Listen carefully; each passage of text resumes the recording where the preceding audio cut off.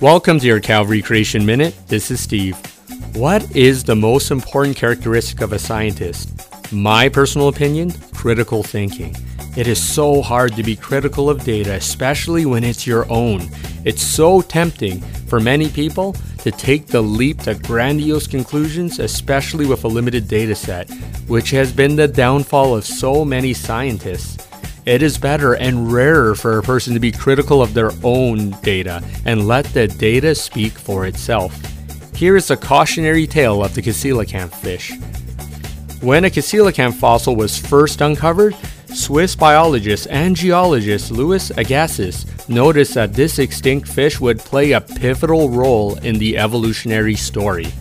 This is because there were, quote, leg-like structures in the pelvic area, which makes the coelacanth fish the perfect transitional species of water to land-based animals. Charles Darwin actually agreed with this and wrote in his book, The Origin of Species, quote, "This doctrine of Agassiz accords well with the theory of natural selection," end of quote. Other speculative details were quickly pointed out, like how the organs in the coelacanth fish were potentially well adapted for land-based use, such as advanced lungs, a large brain cavity, and how this was a shallow water fish.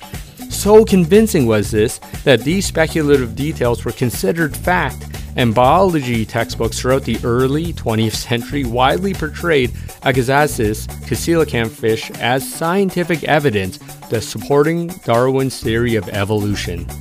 But everything changed in 1938. Why? Well, they actually caught a live one and were able to watch it in action. So, was it everything they predicted in the fossil? No, not even close. The coelacanth is in fact a deep water fish with a small brain and did not exhibit any signs of walking.